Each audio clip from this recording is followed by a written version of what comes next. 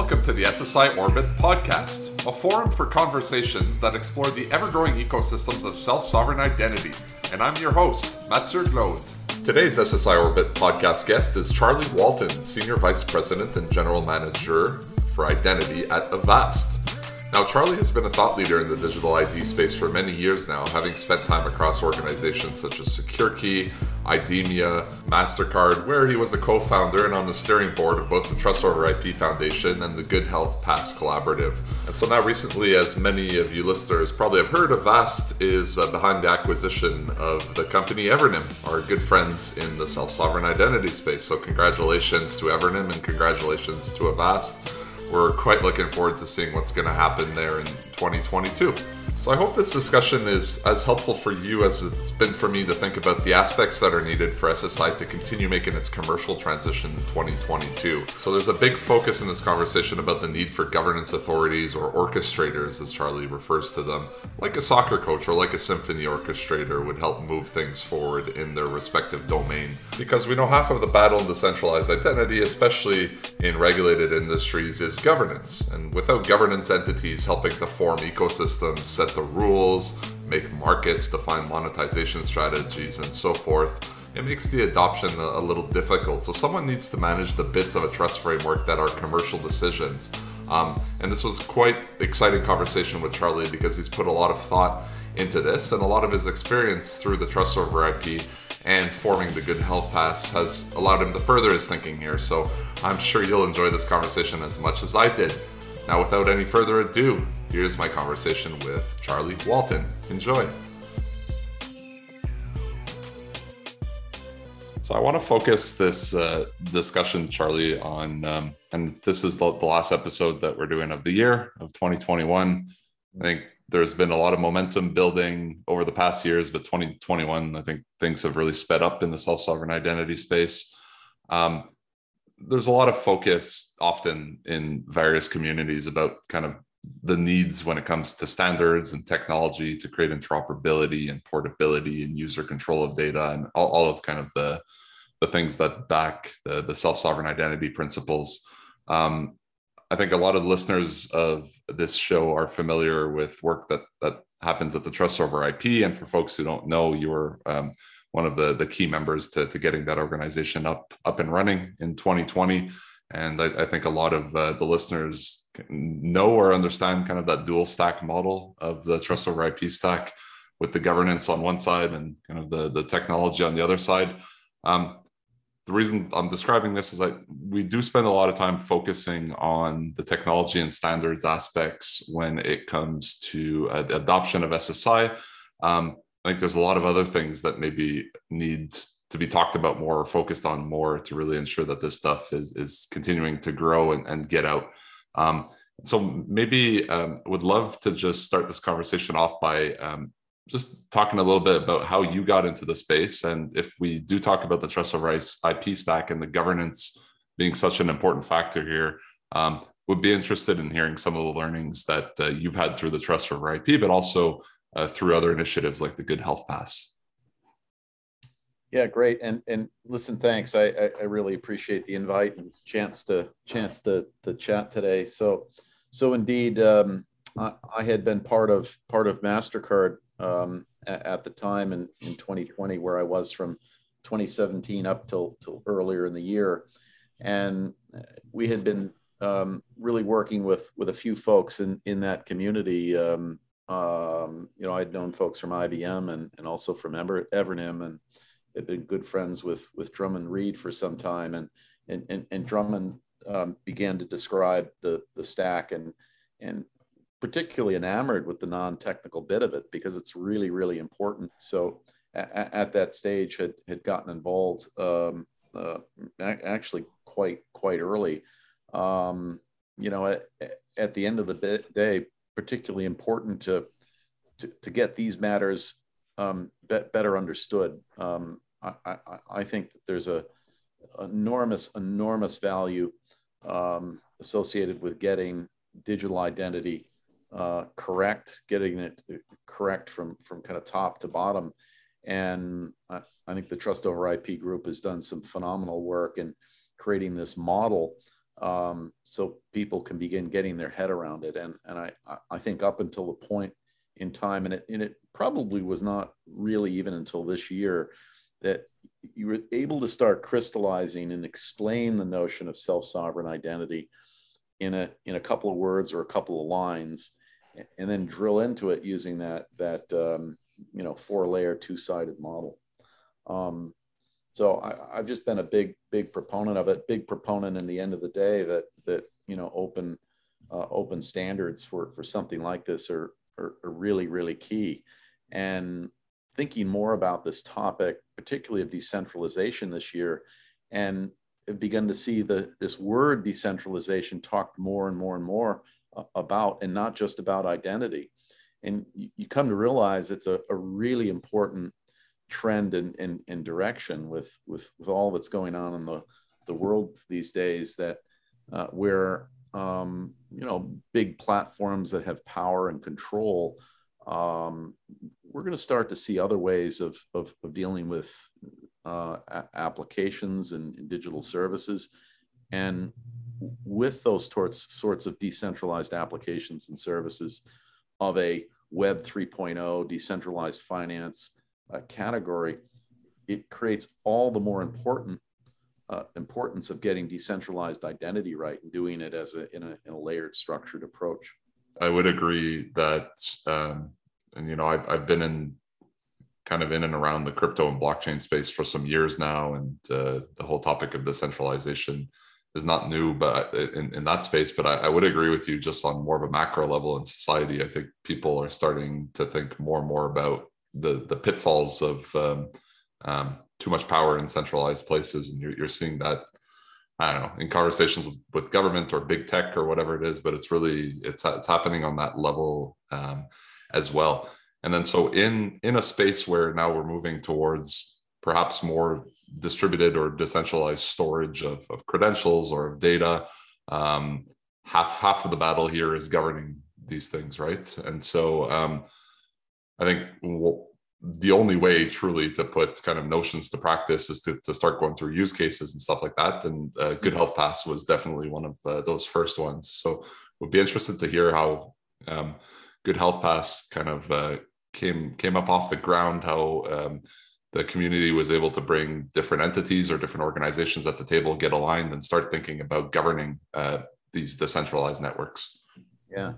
So it's, as things go a little bit like sausage making, and some of that is a little bit messy, I'd say, but the story sort of goes like this. It probably the late Q3, Q4 timeframe last year, and this is whilst I was at MasterCard, we began to see the importance of setting a globally interoperable frame for almost, we'll call it fit to fly status, right? Where fit to fly might mean I'm immune, and I'm certifiably immune, or I've been vaccinated of a certain regime, or I've been tested, and it's this swirl of those signals and others, right? An exemption status for vaccination because of a condition or so on. So think about it more as fit to fly, and this whole set of reasons that could contribute to that. And we were really interested in it in the sense that it was a hot issue. The industry was dealing with point answers. If there ever was an arena in global travel where interoperability is just absolutely critical, this is a great one. So I had reached out to the Trust Over IP Foundation. I reached out, frankly, to Drummond Reed first. And we had a chat. We had invited a few others in, and then I had been knowing Dakota Gruner at ID 2020. I reached out to her, and she actually latched onto this and said, "Listen, I think I'd like to make this an important aspect of what ID 2020 is doing. It fits with the sort of things that she had done before." And lo and behold, we started a grassroots activity of trying to get some smart people together. We got the website launched in the early part of this year, and began assembling work groups. And you and others that may go to the site can see the long list of contributors who were kindly donated their time and their energy and their smarts to really put together what I think to be an absolutely brilliant template for a globally interoperable SSI system. And it's obviously in this quite narrow niche of taking a fit to fly or a COVID related credential that is bound together with identity, but is meeting the principles of selective disclosure. We solved identity binding problems and provided recommendations there, and further addressed a few issues that not necessarily new but needed to get tackled. How do we confirm that Mass General Hospital is an appropriate issuer of credentials, and Charlie's swab and jab shop is not, and to an airline or a government on the other side of the world, you may not know the difference between those two, and so that aspect of who's an appropriate issuer, right? So it's creating this frame for an appropriate issuer, and then to say, well, there is not one size fits all in terms of COVID credentials and approach. One country may say that my requirement is X, Y, and Z, and whilst you're vaccinated, I will not accept 2 vaccinations. I need a booster, or that particular vaccination manufacturer I don't accept or recognize. It's not my policy. Or that the timing of a test is of a certain duration, and those policy decisions or policy statements of a verifier, right, need to be well communicated in the system as well. So I think the group did a really, really good job at that. What I would say, and where your comment earlier about the trust over IP governance stack, and then where the Good Health Pass Collaborative have gotten to, where the collaborative gotten to is publication of a blueprint, which is fantastic. But to really get teeth, to me, in an SSI anchored system, you've actually have to have what I'd almost call a commercial entity, a layer 4 trust over IP entity to take it to the next step, to take it commercial. And the Good Health Pass Collaborative was not a commercial group. It was a brain trust of people putting the thoughts down on paper. Now you say, who's going to go run that? Who operates it? Who actually holds the commercial keys? And I think that aspect of where we got could conceivably have gone to the next stage. It's not a commercial entity, so there's not commercial governance there, but it laid out the blueprint for what that could be by an operational entity.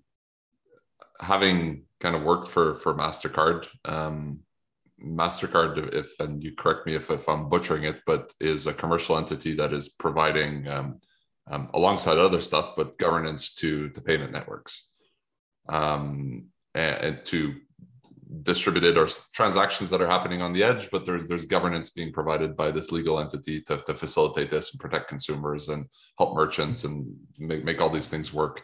When you think, and please correct me if that's kind of a bad take, but would this be the type of commercial entity that you would see perhaps being what's needed to really spur these decentralized networks or provide governance with a real business model behind identity networks?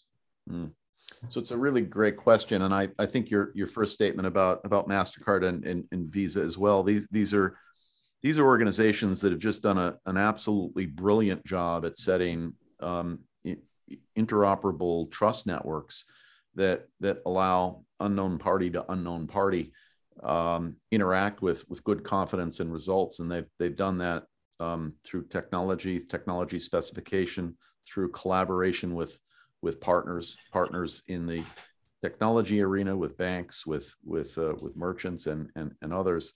And they've done it through their operating rules. We might equate that to a group of us in the identity field as a trust framework, and that's been born and dealt with and become both localized and globally interoperable. So you don't get any better, in my opinion, on a great example than what those organizations have done.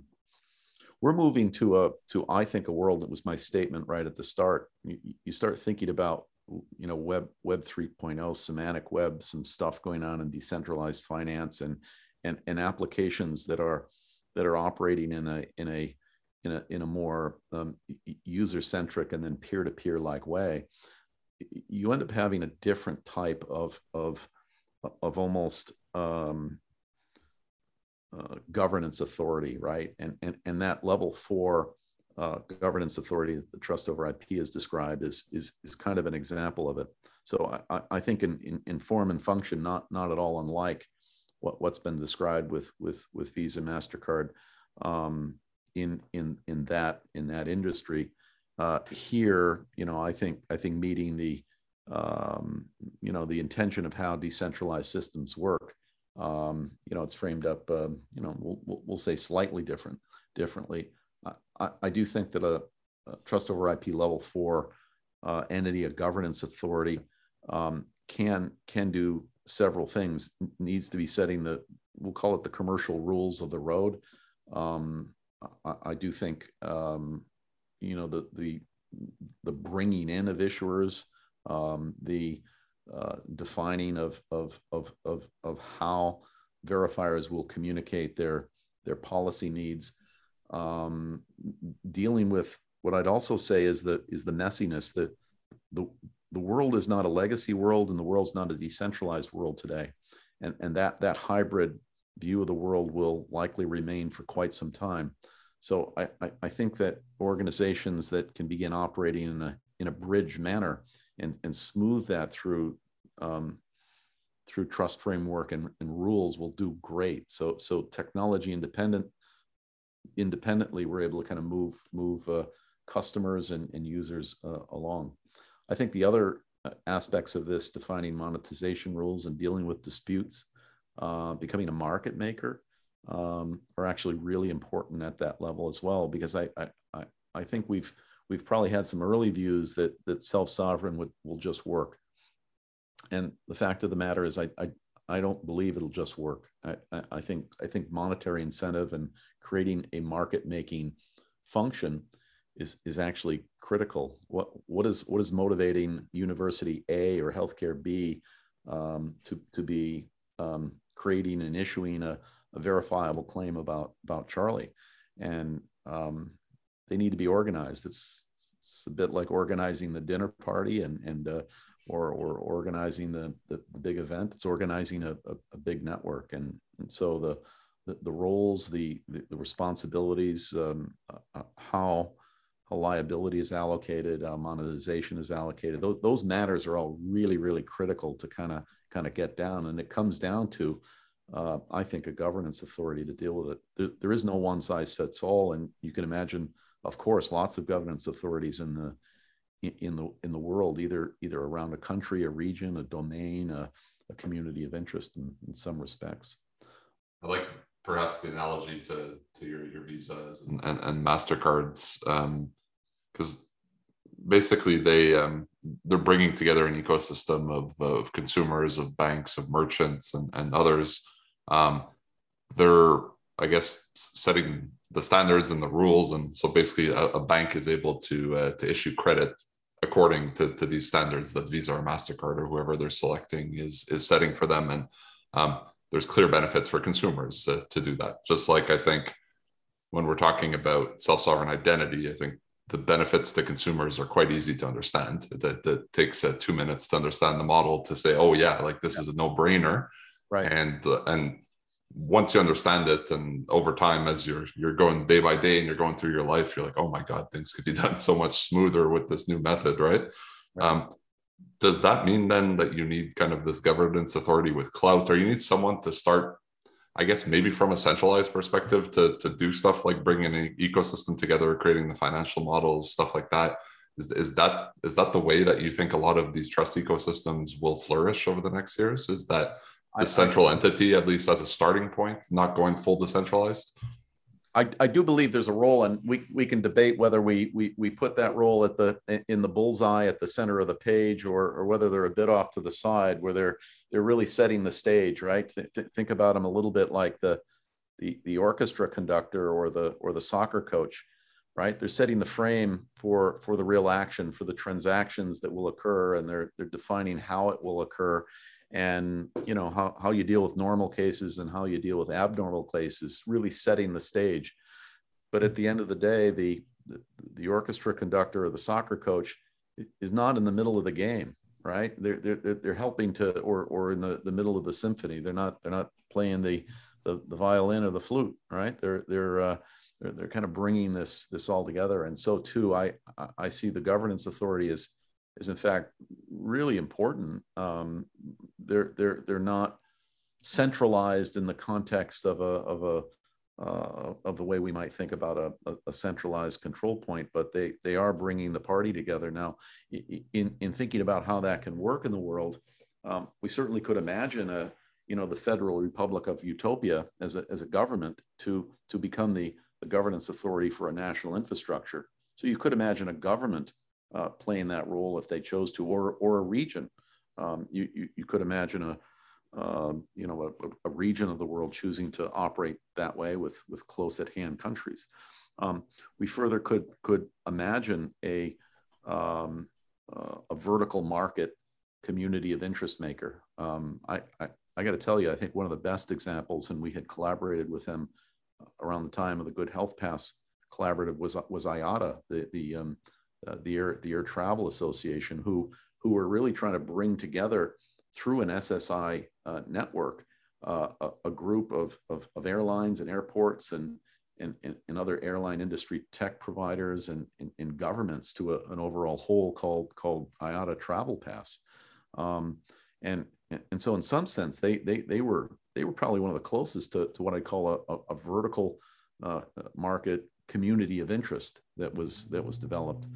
You might imagine in a place a consortia of healthcare providers or a consortia of banks choosing to bring together a frame or a community that might serve their vertical market interests.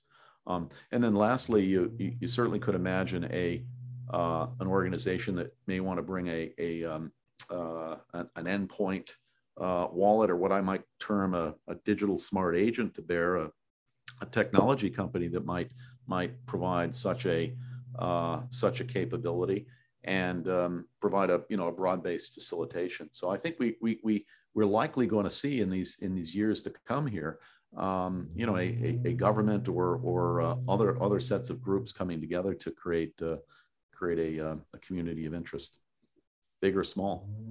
Definitely, if we're talking about public sector or government regulated industries, perhaps it makes sense for public sector or certain governments to write the rules and kind of make the market and get things going. And I definitely think that if you look in the financial industry, for example, like these are things that kind of make sense, that it's just that they're all operating under various regulations in the legal jurisdiction that they're in. It's also probably important to note that if we're just talking about the regulated sector, like every single country or jurisdiction has their own kind of regulations and policies and legislations that they need to abide to. So you may have to have different, I guess, governance authorities for that as well. And then for the specific verticals. And I personally think we're going to see a lot more, call it the level 4 trust over IP, just specific ecosystems or trust ecosystems, whether it's like an education use case or an employment background check use case, or just the list will go on and they'll keep growing. I wonder if there's if the private sector will just start offering rulebook creation or market making services or whatever it is. You could have specific organizations that just offer that. Yeah, I mean, I'm really with you. I do think the emergence of vertical market communities of interest is a natural.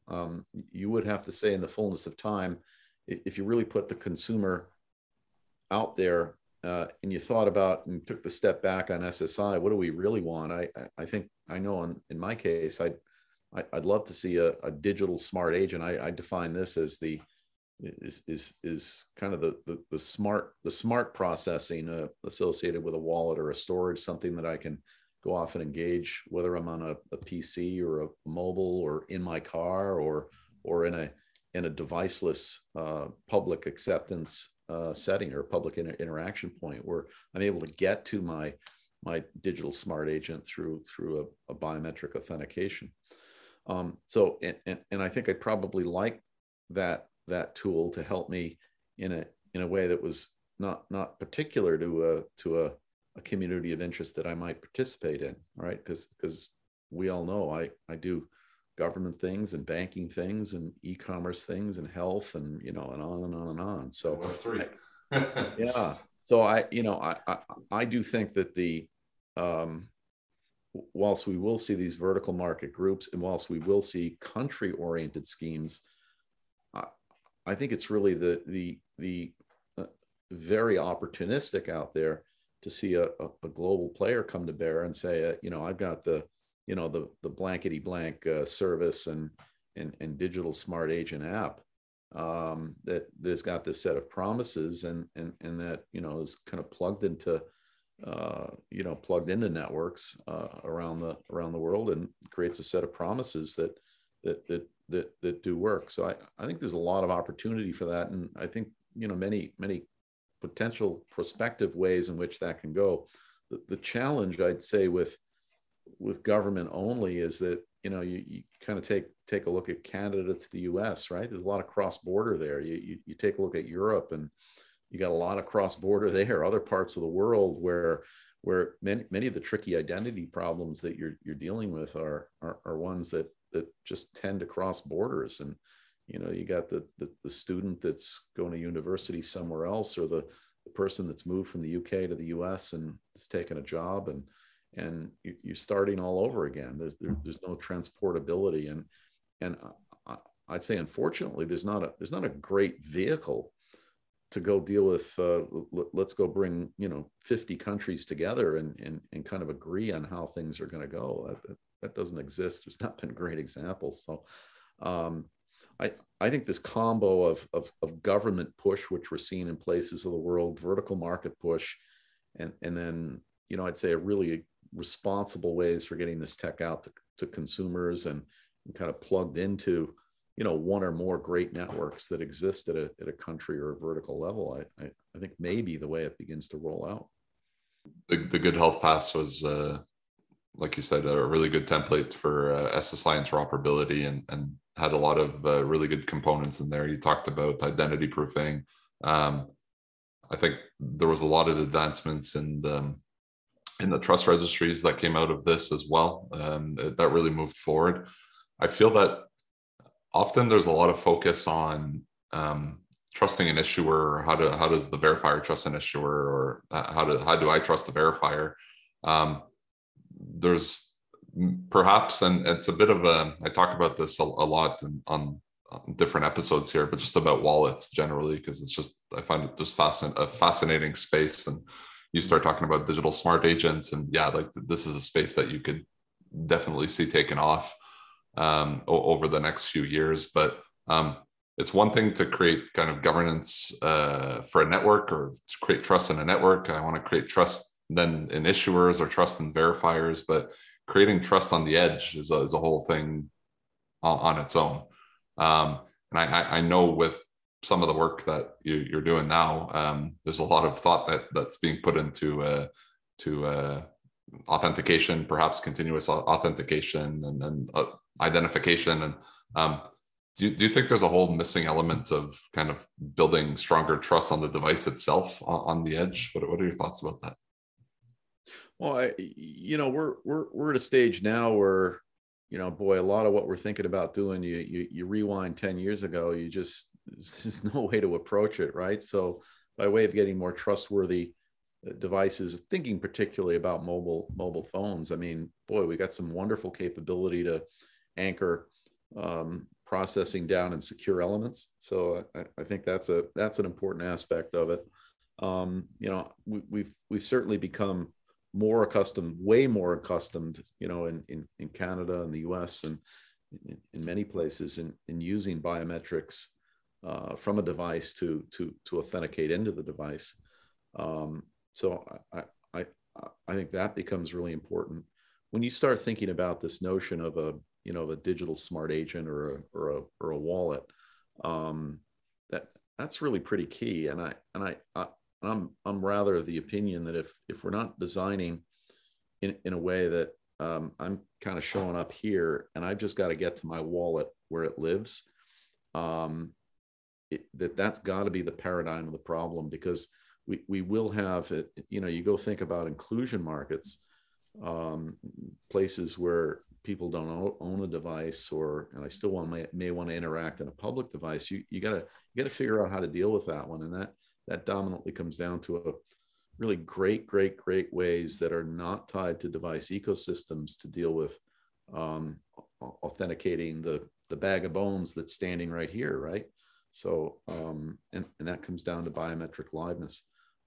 There's some really great techniques and some very innovative companies out in the world today that are doing a very good job at biometric liveness detection, dealing with attack vectors. It's a tough problem, and the bad guys are going to continue to fight against those that are trying to provide these answers. There's technology there that's not been bolted into popular consumer devices yet. So I think that part of this market is really important to continue to get right and continue to work towards.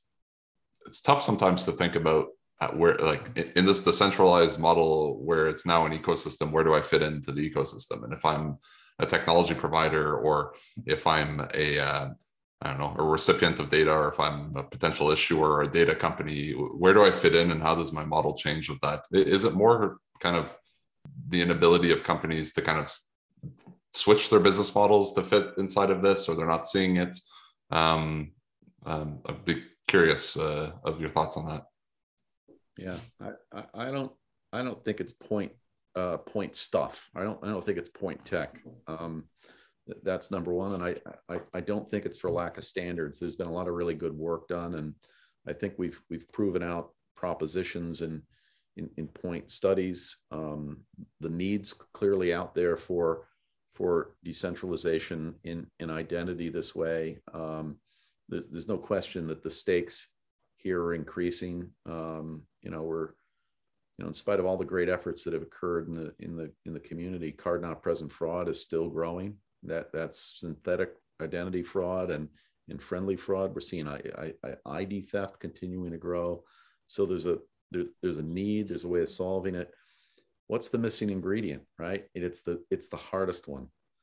It's really the orchestration, the collaboration of bringing together the whole thing. And so I come back to, very frankly, it's the level 4 governance authority that's made something commercially real, right? I think in the past I've probably referred to this as commercial SSI. We've gotten kind of the tech and the theory and the approach and the standards down. Now you say, okay, let's go make it a reality. We're going to go invent the blue service, and the blue service is going to do these sorts of things, and it's going to go make a market and create a way to monetize participants and deal with it all. A place that a bank or a gig economy company or a crypto wallet firm or a startup that wants to do new ways of dealing with health data, that can just go plug in and use this. But that doesn't exist. That's the problem here, right? You want to go do that, you got to go roll your own. You got to go out to the best, biometric liveness company. You got to go find an SSI toolkit company. You got to find an integrator to go deal with it. You're kind of rolling your own. So I think we're lacking the orchestrated whole. You go back to, pick any point along the history of the bank card industry, and you've got tech and technique and risk management and rules and all of that. But imagine a global credit card system working, 5 years ago, 10 years ago, 20 years ago, without a MasterCard or Visa. Doesn't work. Just doesn't work, right? There's no way to get there. So I think the big hurdle here are the emergence of commercial SSI governance authorities. Again, having spent so much time in the Web3 or blockchain space, and then transitioning into SSI, there's a lot of similarities, because you're trying to build decentralized governance for ecosystems. And I feel that's one of the biggest, I guess, inhibitors to adoption of a lot of, you could call it enterprise blockchain, or people trying to make it commercially viable outside of a Web3 space. And we could talk about that. And there's some stuff that's debatable there. But one of the hardest things has been just creating consortium governance.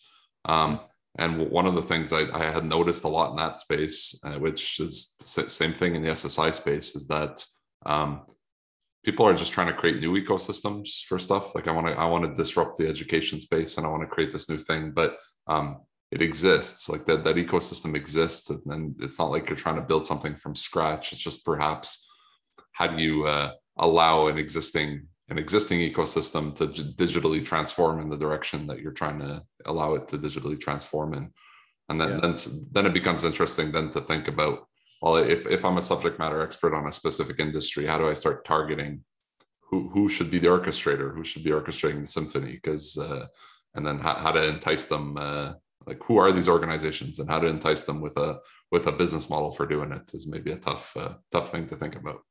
Yeah, no, I'm with you. I think that, again, the good work that I've seen done within Trust Over IP, the good work done within the Good Health Pass Collaborative, is at least it's starting to write down what you'd have to do, the attributes to it. It's making it a little bit more tangible what the blueprint would be to operate in that way. Ultimately, I think it does come down to, again, a sponsor.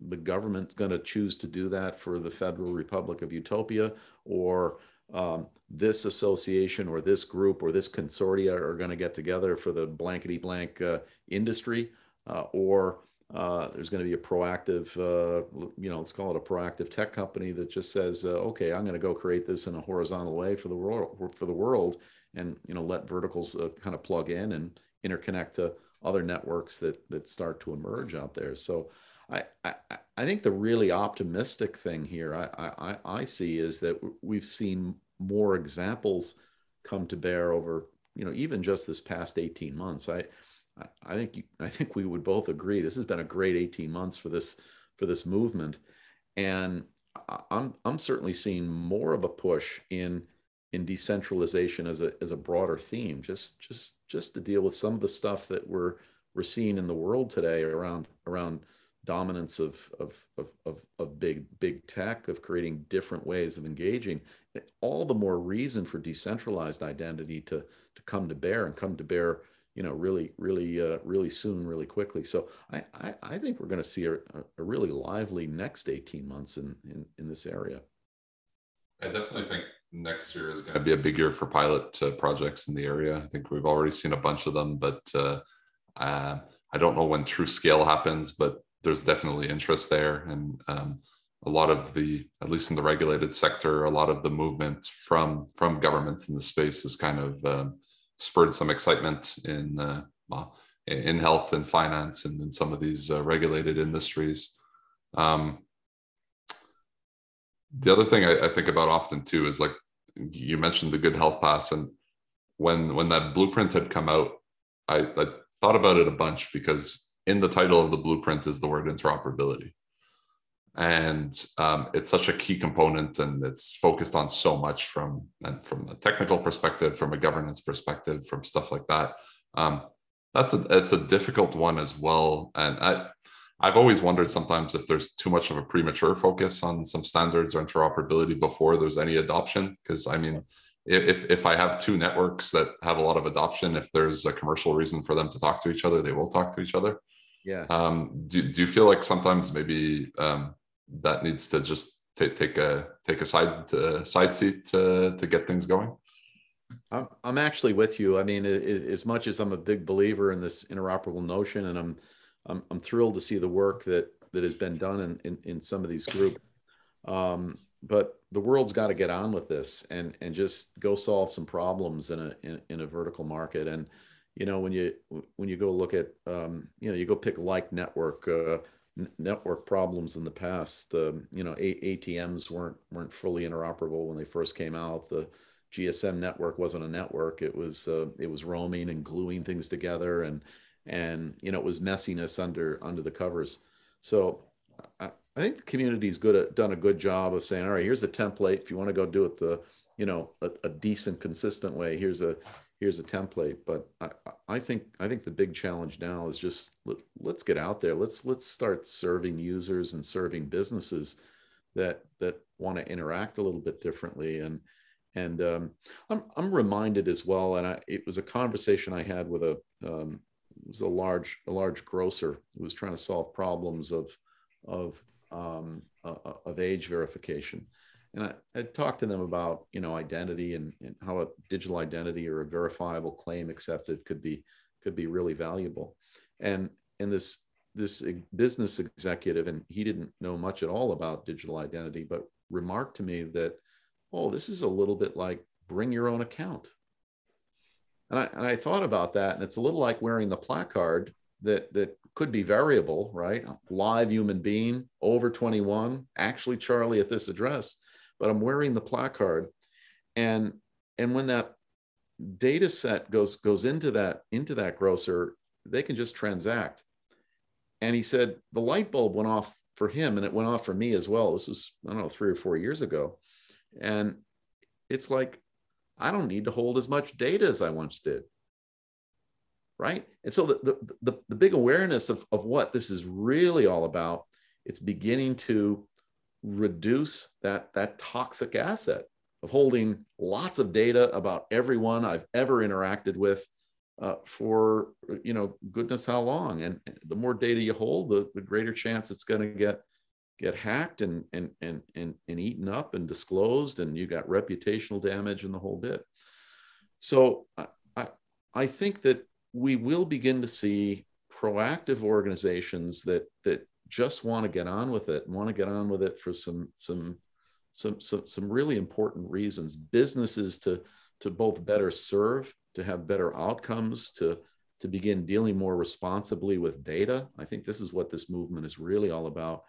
And then it's for an organization that sees value in bringing a governance together, and an organization that can bring good consumer sensitive capability to bear. I call this a digital smart agent, and I think it's more than a wallet, but it's really processing that work on my behalf, that guide me and help me through various aspects of authentication and identity and privacy management, of dealing with my digital breadcrumbs, and perhaps someday dealing with my reputational identity, which we haven't talked about, but I think is a big frontier going forward. We've talked about reputation a bit on this podcast. We've also, the centralized reputation seems to be quite effective for bottom-up use cases. If I'm example, I'm in the Web3 community and I'm trying to participate in a project, and I have to demonstrate my skill sets or my previous experience. I want to be able to demonstrate reputation there. How do you look at kind of the future of these smart agents being about building a reputation? Well, I think it's a tough one, right? When you look at it, as a 5-star Uber driver, I'm interacting, with my app as a driver with Uber, and in that arrangement, Uber's got a lot of processing, a lot of analytics that takes everything that has gone on that I do and that others do, and how I synthesize and compare to reach conclusions or decisions and profiles. And the problem is, I got nothing. I don't have much on my side to run the processing needed on my behalf to then create something that is got integrity, that Lyft would believe in, that I didn't fudge it, that I didn't call myself a 5-star when I'm a drunk or a bad driver. And so I think the problem statement is pretty clear. I think we need more processing with integrity on the side of the user, because the building of that big analytics platform on Uber's part is with their smarts, their half of their data, but half of mine. It's an asymmetric case. I don't have anything on my side. I think this reputational identity bit is going to be about tools that do have integrity, that are not fraudulent and can work on my behalf. So it's a problem to be solved. I've not seen it solved anywhere in the industry yet. But it's a really, really interesting one. I think we go lick the basics of identity, of legal identity and some attributes. It's this reputational based identity that will become very, very valuable in the future. And I don't think we quite know the exact use cases and the exact value, because we've never been able to combine these different things together. That's what makes me think when you're talking about kind of the bring your own ID use case that lit up that person's eyes. Yeah. The money, at least the way I look at it, there's a lot of commercial value. If you look in the trust triangle, we could talk about issuers getting paid to issue, but the commercial value is in the verification, because that's where kind of the business model is, which kind of begs the question that we talk about people to market make on the governance frameworks, but do we need kind of these gateway functions or proxy issuers or stuff like that that's able to go and pick data out of my LinkedIn and pick data out of my Uber and pick data out of my Airbnb? It solves a problem in the short term. It don't necessarily have to have these direct issuers. If I trust the process of extracting whatever my data from LinkedIn. Yeah, I'm absolutely with you. I do think that it's not about a verifier doing that though, and I'm not sure you said that, but just to be clear, I think this is about me kind of getting into Facebook or getting into another platform, and certainly in some parts of the world I've got rights to be able to pull my data out and utilize that. So I think leveraging open data, open banking interfaces, this will become great ways to start providing real value, real capability for verifiers. I think there's tools that can be built, because at the end of the day we may not convince Acme out there, who's got a data set, to go put their data in a W3C verifiable claim form and start issuing that on command and all that. That's not the way this ball is going to start. So it's messy, ugly stuff of dealing with the world as it exists, with existing APIs and open interfaces, and migrating that along for greater and greater efficiency. So, a long-winded way, I agree with you.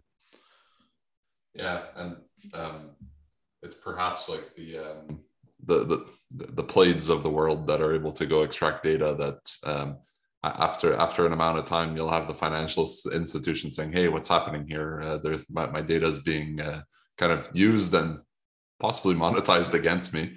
But then at least these types of API services allow you to extract some valuable data or something that could be bound to an individual and then placed into this new world that allows for this kind of peer-to-peer protocol communication and stuff like that.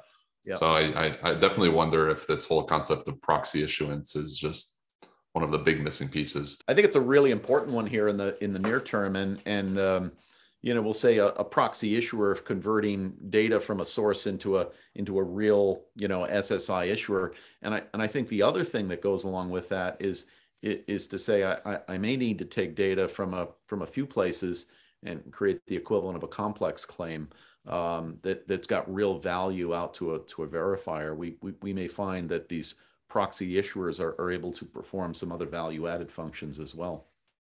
Well, one of the things I wanted to close on, as listeners here probably know or have heard, there's companies that already have payment solutions or wallet solutions on the mobile, like Apple, for example, or like Google.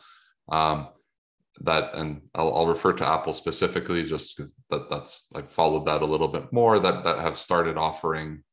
It seems like it's in the early stage. There's a lot of pilots still happening, but it seems like if you're Apple Wallet and you're already doing payments, just like we talked about, kind of the MasterCard and Visa's logically moving into that space, it seems like it's a logical thing for someone like Apple to do as well, to store your driver's license, to store your health card, to store your COVID result, to store whatever you want to store on there. Is that good or bad for the whole SSI space? Let me come to the SSI space. I'd say inherently what's going on here is to say that that device that I carry around with me is now hitting the final instrument that eliminates the need to carry that leather wallet or purse. So I got to tell you, I love it. A lot of people will love it. It's the right thing to be done. Having a mobile's driver's license in an Apple Wallet doesn't get to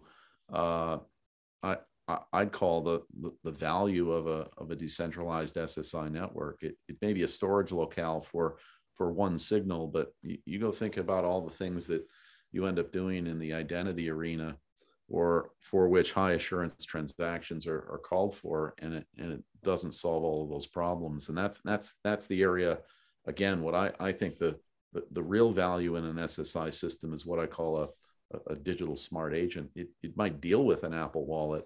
It might utilize and consume a mobile driver's license, but it's got lots more signals, and it's got all of my stuff, right? You go think about it, right? All we got to do is add up the relationships that we have today.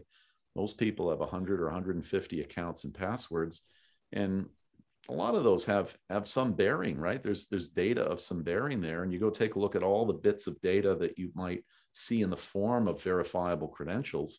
And now I look at that data set. So I got 100, 150 relationships.